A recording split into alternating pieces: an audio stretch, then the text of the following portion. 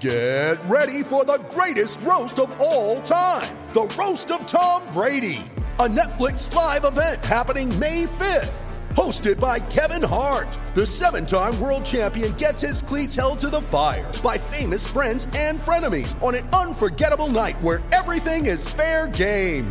Tune in on May 5th at 5 p.m. Pacific time for the Roast of Tom Brady, live only on Netflix.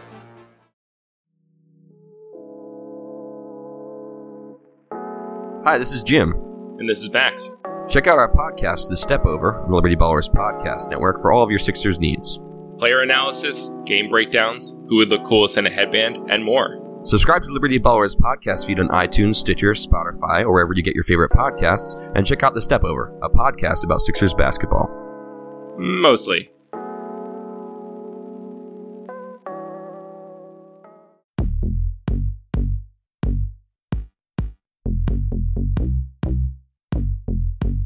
Welcome into the QB Scho Show. This is episode number 9, brought to you by the fine folks at SB Nation and Bleeding Green Nation. I am your host, Michael Kist. Follow me on Twitter at Michael Kist NFL. That's K-I-S-T. As always, here with me to break down the upcoming enemy opposing quarterback, as we do every week here on this show, is quarterback one in my heart. He is Mark Schofield. Mark, how you doing, brother? I'm doing fantastic, my friend. Pleasure to be with you on this January 2nd, 2019. I actually got that right. I figured I was going to screw up the date. Did you know, Michael, that on this day in 1974, President Richard M. Nixon signs the Emergency Highway Energy Conservation Act into law, which set a new national maximum speed limit. This was done because of the oil embargo that was going on. OPEC was flexing its newfound economic muscle by quadrupling oil prices, placing a chokehold on America's oil-hungry consumers and industries. Therefore, President Nixon signed this into law, a federal law lowering all national highway speeds to 55 miles per hour. The act was intended to force consumers to drive at speeds deemed more fuel efficient, curbing the U.S. appetite for foreign oil. And I know, Michael, you observe that 55 miles per hour posted limit every time you see it. For sure. I definitely don't go 5 to 20 over. We do not break any laws here at the QB Scho Show. That's your history reference. I've got my own reference here, and I think you're going to like this one, Mark. Oh, boy. My comp today, my historical comp for our topic today, which is Chicago Bears quarterback Mitch Trubisky, is Vlad the Impaler. Now, oh boy.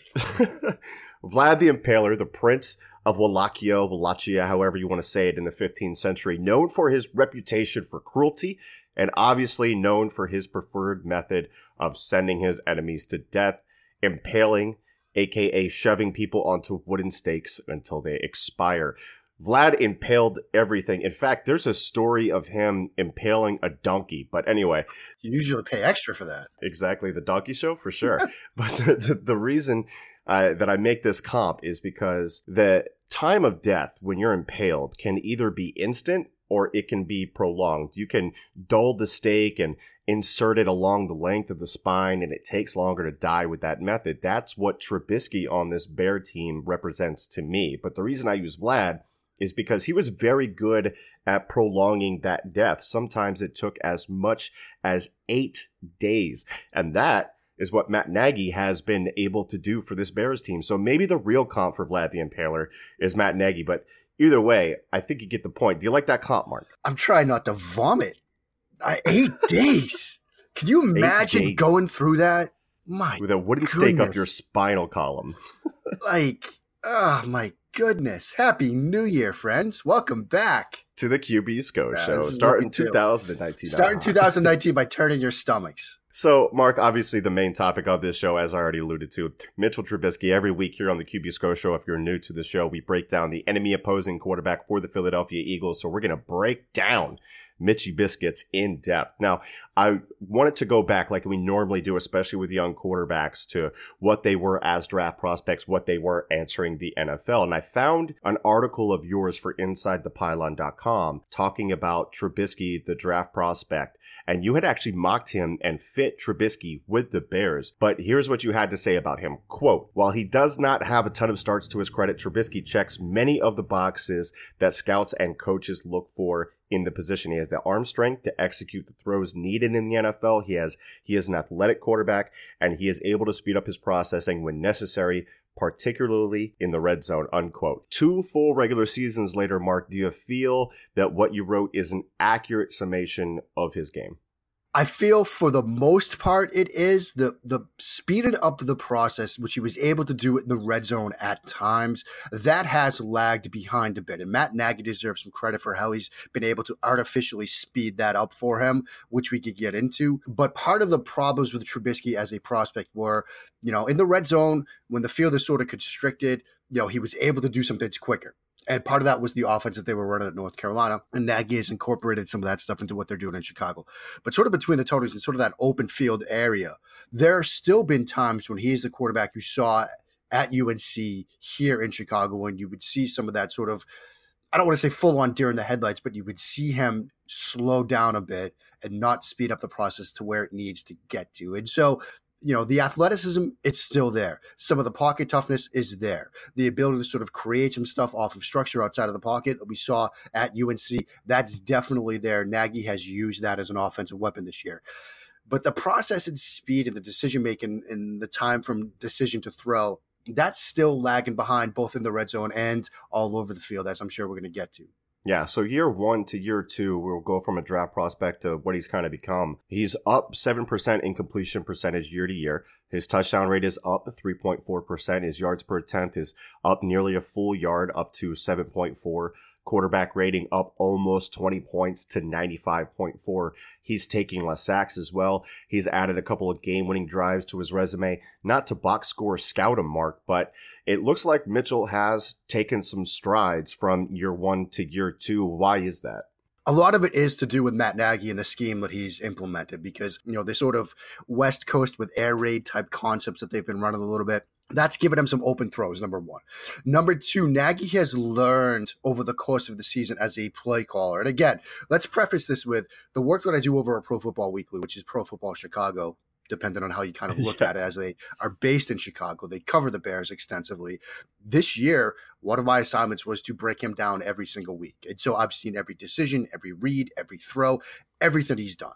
And over the course of the season, Matt Nagy has done sort of a great job at identifying when he needs to sort of calm him down and get Trubisky into the flow of a game. And what he's done in those moments, and a prime example is a drive that they had against the Rams when they get that strip sack safety of Goff. They got a short field as a result of the kickoff after the safety. They went basically 3-by-1 RPO backside reads to Allen Robinson, whether it was an out or a slant, all the way down the field to get him some easier reads, easier decisions, and get the ball out of his hands quicker. He does stuff like that to get Trubisky into the flow of the game. And the other thing he likes to do is he'll use his athleticism. They will call some designed, zone reads using an arc block from Trey Burton to get him an extra blocker to the edge where if he decides to keep it, that's going to get him into the flow of the game. Because Trubisky himself has said, there are times when I'm too amped up. There are times when I'm too excited. And Nagy has done some things to sort of calm him down. And so that's been part of the reason for the success that he's had this year is Nagy sort of identifying as a head coach and play caller some of the times that he needs to sort of rein him in a bit and sort of get him into the flow of the game. So scheme has been a huge thing. I wrote this up for bleedinggreennation.com, and I'll tell you, to your point, the amount of RPOs that the Bears use has got to rank towards the top of the league. They're a top 5 shotgun team in terms of frequency. There's got to be a top 5 RPO team stat out there for them. All of their runs, it seems, from shotgun is tagged with a bubble or a pop pass or a slant. And in my piece, I called it a choose your own adventure for the defense that is going to make whatever path you choose post snap a wrong one. So seeing as you've done a ton of work for this offense, the analytics tell me that Trubisky is much more efficient and effective when the ball is out quick, under 2.5 seconds, and RPOs really help him make those ready-made reads and throws easy. Yeah, I mean, they will do a ton in the RPO type game, a ton with both pre-snap reads and post-snap reads. They will do a ton with box count, where all he has to do is count to 6. All he has to do is, do we have enough guys to block? If so, I'll run it. If not, we'll throw it.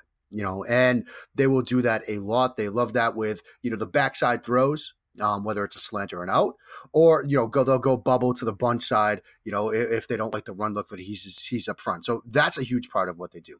The other thing that I think Nagy deserves a ton of credit for is how he's tried to instill confidence in his quarterback. Because, as a former quarterback myself, if you miss a throw on a particular play, there will be times, and there were times in my career where that play was now out of the playbook. Forget it. We're not going to run it. I don't trust you.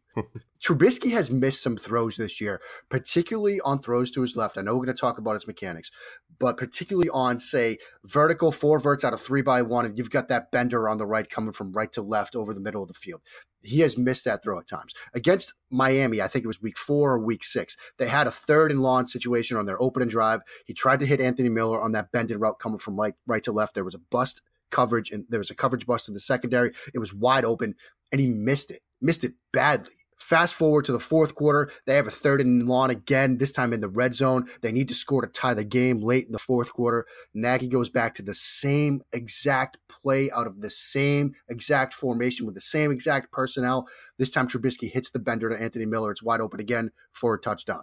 He keeps coming back to designs that this kid has missed. And it's a way to sort of artificially build confidence in your quarterback. Instead of saying, look, I know you've missed this. We're not running it again. I know you've missed it. I'm going to call it again. I'm going to call it until you hit it. Why? Because I believe in you. That's been a huge, big boost to Trubisky this year, is having a head coach and an offensive coordinator that's going to stay aggressive. He's going to stay believing in him, come back to these designs, and it's paid off for them this year.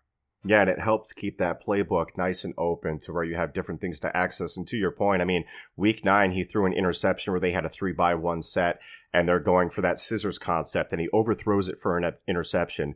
Week 10, they come out 3x1, set him up with the RPOs like you talked about on that backside Y ISO, hit the speed out, hit the curl, and then they come out with a similar look, and he hits the same scissors concept that he had just thrown for an interception the week before, hits it for a big play against the Lions. And Mark, I know you've done a lot of work on those 3x1 sets, and the Eagles fans will be familiar with the way that they deploy these sets because they use a lot of the same formations too. And as I went through these sets, you see the RPOs like we talked about, you see the Y ISO stuff with Robinson or Trey Burton isolated on the backside. But one play that you highlighted from week 10 against the Lions really scares me. And it's a concept that we all love, 4 verts. And why that scares me is we know that Jim Schwartz, his defense uses middle of the field closed at the 3rd highest rate in the NFL. That means you're going to get cover 3 zone, and 4 verts can really create a conflict for that deep safety in cover 3. And what helps is if you have a quarterback that can manipulate defenders and hold safeties with his eyes, and I thought in that game especially, and you pointed this out in your article, Trubisky did a fantastic job of that against the Lions as you laid out in your piece. Yeah, I know exactly the play you're talking about, and in that game against the Lions, that was a game at Soldier Field. He really showed you, some of the developmental process of a quarterback, because he was much better with that eyes in that game than he was perhaps at any other point this season. And when you see that single high look as a quarterback, and you've got 4 verts called, whether 2x2 or 3x1, you know that you've got a chance here to sort of move that guy with your eyes. That's your job. I mean, look, I was not a good quarterback, but I learned early in my career in college that, look, you see that design, you see that cover 3, this is your chance to be an actor, to be creative, to move that guy and throw to the other one.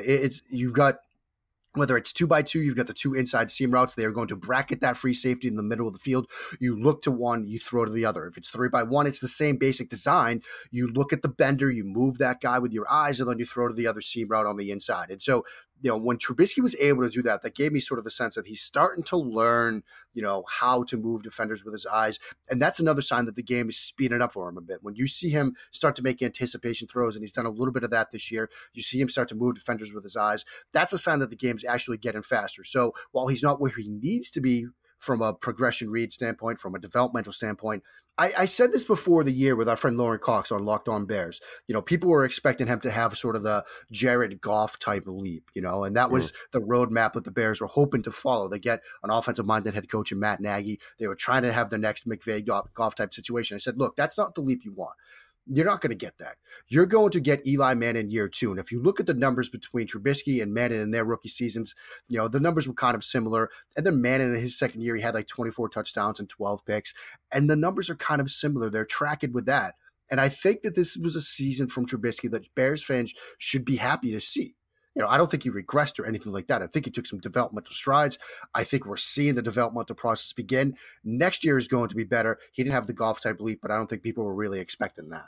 And just as a side note, you mentioned Eli Manning. I have checked. Eli Manning has not retired yet. So that is good news for Eagles fans. Well, we're recording this January 2nd. Gettleman just had the big sit down. He said it was no holds barred. Yep. So that probably means that, look, we really screwed up last year in addressing the quarterback situation. So even though you were bad, we're going to need you to come back. And that's interesting, too, because now that Justin Herbert isn't coming out from Oregon, Dwayne Haskins looks like the consensus number one likely, and they might have to fight the Jaguars to trade up for him. What are you going to have to give up to go get him? And where are you going to have to go? You got to go to 1. You probably got to go to 1. And last year, to get to 3 from 6, what did the Jets have to give up? I think they had to give up, they obviously had to flip their first round picks, and I think they had to give up 2 seconds. Yeah, 2 seconds, maybe a first. It's a lot, and especially to go from and that's in a QB draft that had 5 guys in the first round. You're talking 1, 2, 3 other iffy guys. Supply and demand is going to be the name of the game. And the Giants don't have a 3rd round pick. So that's going to be an interesting situation that we're going to be tracking in the offseason. But back to our man, Mitchell Trubisky, we had to get that in there. You mentioned Eli.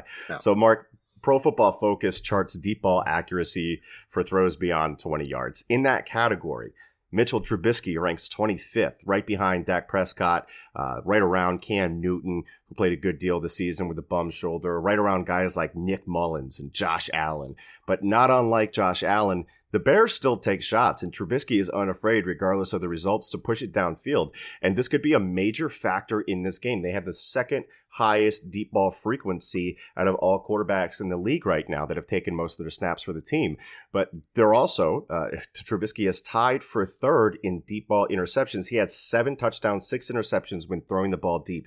This creates an opportunity for the Eagles defense, who has been much better at creating turnovers on defense than they were before the bye. And you've seen these interceptions, and I watched all of them this morning, all 12 of them this morning. And what happens on these, in your opinion? What's the cause? Is it more about what the defense is doing, or are these mental or physical errors from Trubisky, or is the answer somewhere in between and a mix of all of it? I wrote over Pro Football Weekly that if I were Matt Nagy, whenever their season ends, whether it's this weekend, next weekend, beyond, I sit Mitchell Trubisky down when you have that end of season sort of exit type interview, and I give him one assignment, and that one assignment is this: fix your left foot. Yep. Their success in this playoff run and beyond, and Mitchell Trubisky's success or failure as a quarterback, his failure to further develop, may come down to if he can fix his left foot. And this is a problem that plagued him back to his days at UNC. If you watched him with the Tar Heels, there were times when he opened up that left hip early, stepped in the bucket on throws, and it would cause him to miss thrown to all levels of the field, particularly deep. You look at his game against Stanford in the Sun Bowl. He had an interception that he threw on a crossing route from left to right that was wide open, and he just sailed it because he stepped in the bucket. You look at a lot of his interceptions this year, some of them on throws on that, even that bender route from right to left. There was one that sticks out of my mind against the Rams. Yeah. He steps in the bucket. And when you're a right-handed quarterback, you want your left step. We always say, the common phrase is you step towards the target. Well, that's not technically right. You look at, coaching clinics and things like that. You step slightly to the left of the target, 3 to 4 inches off the target line, because it allows your right hip to then sort of trail through, turn through, and you generate torque. You don't step towards the sideline. You don't step at a 90-degree angle away from your target. And sometimes that's what he does as a quarterback. And it leads to him, becoming an arm thrower, not getting the right sort of torque. You don't get the throw-in chain, the throw-in mechanism in sync. And targets are missed. Opportunities are missed in the passing game. So until he starts stepping where he needs to with that left foot, he's going to continue to have mistakes. Now, in their Week 16 game, he showed some progress with this. He had a throw to the left corner of the end zone on a corner route to Trey Burton on a Y ISO formation with him and Cohen to the same side of the formation, which is their most dangerous formation. He drilled it in there. He was much more precise with that left foot. So it's still a work in progress. But until he gets solidified with that left foot and where it needs to be, he's going to continue to struggle on these types of throws, particularly downfield. Just a quick note on that. You mentioned that being their most dangerous formation. When they have Tariq Cohen on one side, along with that Y ISO with Robinson or Burton, it's so dangerous, man. How is Trubisky at reading not only Cohen coming out of the backfield from that side, but also when they decide to line him up in the slot, because he spends 19% of his routes run in the slot. They'll also line him up wide. How is Trubisky at reading those two-man concepts? Because they create a lot of easy high-low reads for Trubisky, right? Yeah, and the reason why they do that is it gets you to sort of artificially speed up the quarterback's decision-making process because particularly down in the red zone, when you know you're just reading like 20 yards of the field, it's much easier for you as a quarterback. And, why I think they're sort of why ISO with Burton and Cohen to one side of the formation is so dangerous because you force the defense to make a decision. When you go why ISO, obviously the defense has to decide, who are we putting out there? Are we going to leave a corner out there against a bigger body tight end? Okay, you can do that. Or, you're going to put maybe a strong safety or even a linebacker out there. Okay, well, now you've got inside of that a Tariq Cohen, and you're going to put a corner on him. So you force the defense to sort of decide what they're going to do. Maybe you do decide to say safety outside, and then you slide a linebacker out against Tariq Cohen. Well, the Patriots tried that against the Bears back a couple weeks ago. I can tell you how that ended. It ended with me nearly having a heart attack. And so you don't want to do that, but because of the personnel they have and that formation, it forces the defense to make a decision. You're going to see that early and often from them why ISO, particularly Burton outside, and it's going to force Schwartz to, try to make some decisions. Are you going to stay in a sort of a base, cover 3 type look? Okay, well, now you're still going to get Cohen perhaps on an option route against the linebacker in space. Yeah, and early scripting, I would say that the Bears are most definitely going to want to test and see right away. That's another thing with them. They are so good first drive situations, whether it's the first drive of the game, first drive of the second half. Nagy has been so great with his pregame scripts, the scripted 15, particularly coming out in the first quarter and sometimes coming out of the halftime break as well. You look at even back in week 1 when they lost to the Packers, you look at how successful they were on that opening drive of the game. They were so good. They're just working their way downfield, getting the looks they want from a defense and exploiting them. You better hope that you make a couple of plays early in this game because otherwise, chances are they're going to end up with 7 and you might be down 7-0 early. And if I can make a comparison and kind of illuminate this Cohen dynamic out of the backfield and what those 2 read sides look like. I mean, the Eagles saw it against the Saints, Alvin Kamara, Michael Thomas to the same side. What do you do? And the Eagles decided they're going to put bracket coverage on Michael Thomas, and they bracket coverage. Like they went 2 doubles on the same play against Kamara and against Michael Thomas. And as a result, the other guys have to hold up. And that's something that did not happen for the depleted Eagles secondary in that game. And they have been playing better recently. So that is definitely something to look for early in this game, how Jim Schwartz deploys his coverage against those sets. Now, Mark, here is the big question for you. At Scouting Academy, we use 3 phrases when describing a starting quarterback. Starter that you win because of, starter that you win with, and starter that you win in spite of. I think the language is clear and distinct enough between the options for the gentle listeners to understand the differences between the 3. Now, understand, and I want to make this very clear, this is not about what Trubisky could be. This is not a projection. I don't want you to project him moving forward. This is about who Trubisky is right now. Win because of, win with, or win in spite of. What is Mitchell Trubisky right now, January 2nd, 2019? I think right now he's a quarterback that you win with. Okay. I don't want to say that he's a quarterback you win in spite of because I think that there are some things that he does as a quarterback that have gone beyond what Nagy does from a scheme perspective that have helped this team win. And, one of the things I'd like to do a piece, this offseason about things that I've learned about football this year, because there have been a ton. Personnel usage from an offensive perspective is one of those things. You look at how, Matt Nagy sometimes uses personnel. You look at how teams like the Eagles use 12 personnel, Frank Reich using 13 personnel. I think you use 12 and 13 personnel to throw, use 11 personnel to run. That should be sort of an offensive mantra going forward for teams. Another thing is quarterbacks need a trump card.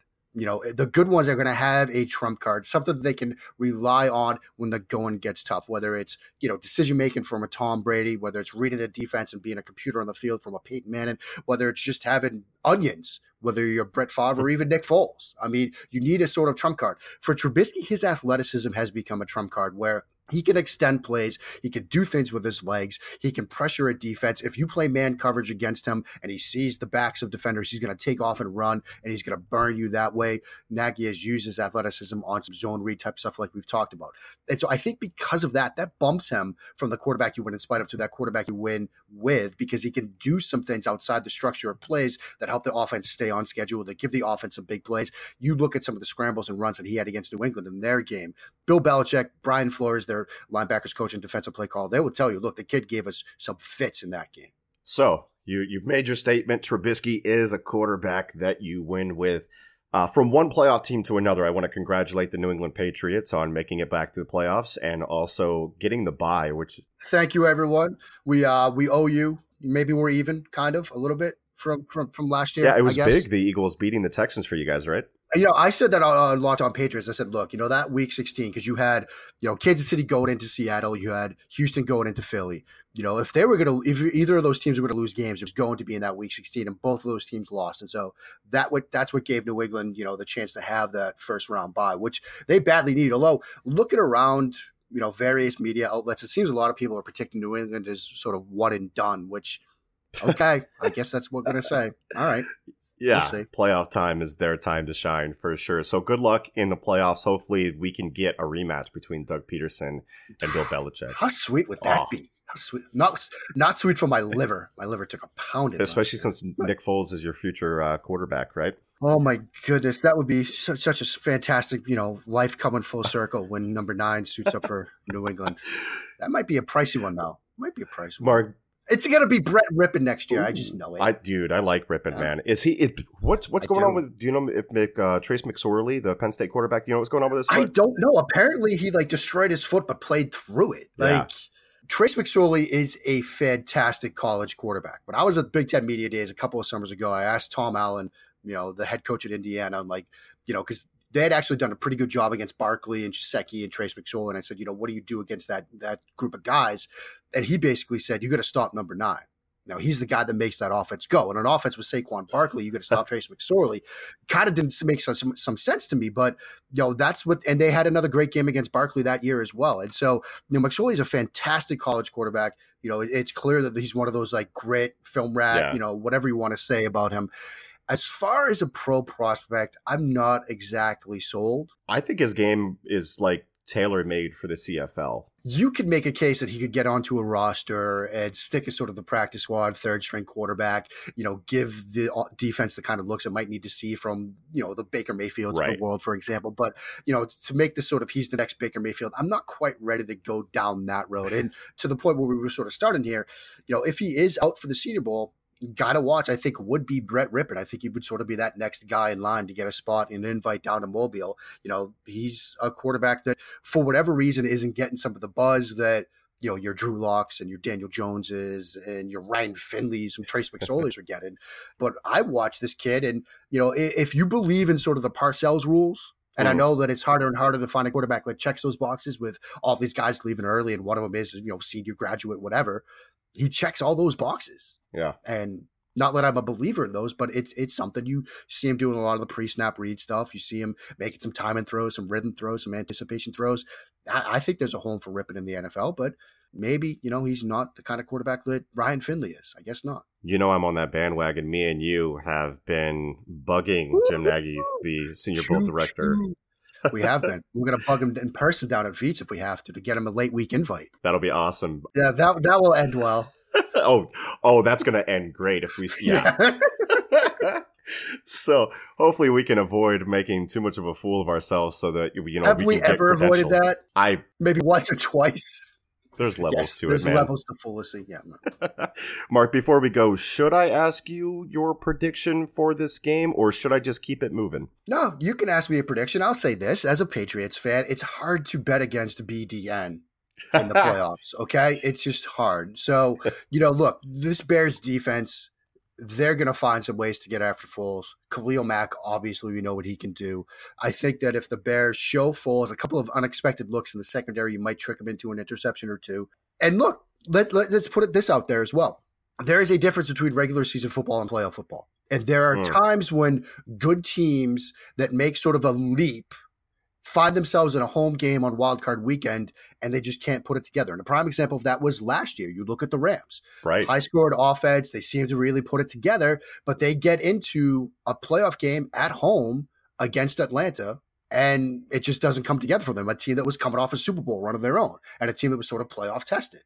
And so you could see a scenario where, look, the Eagles, they had to win. They already played 3 playoff games, basically, just to get in. in do or die type situations. They obviously had a Super Bowl run last year. They know what it takes to win in the playoffs. They know what it takes to play on the big stage.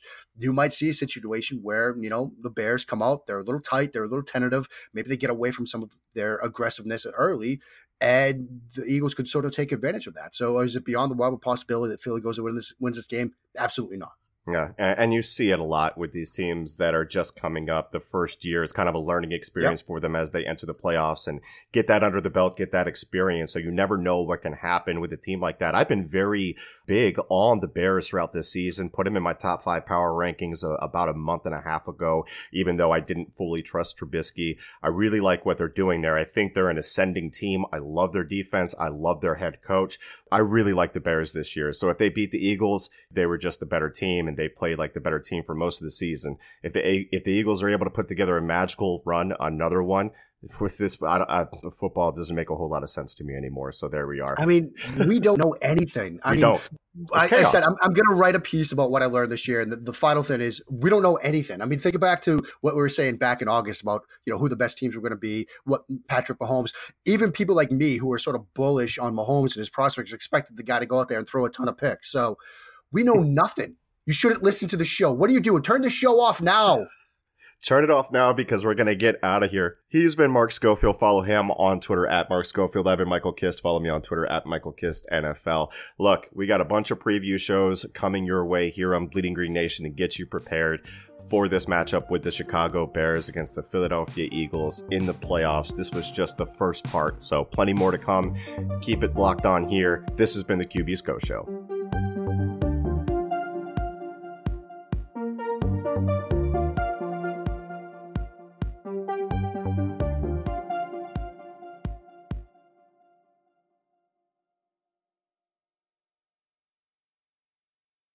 Hey everybody, how you doing? Well, that's good. My name is Bill Matz. I am the director of Fun and Games for Broad Street Hockey Radio Podcasts. And I am Kelly, the deputy managing editor of BroadStreetHockey.com.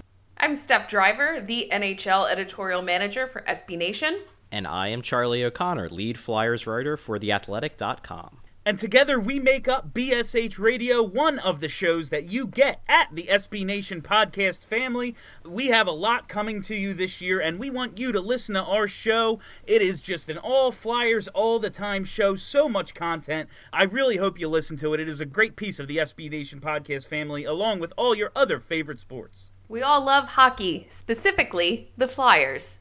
Let's go the Flyers. The hockey team, the Flyers.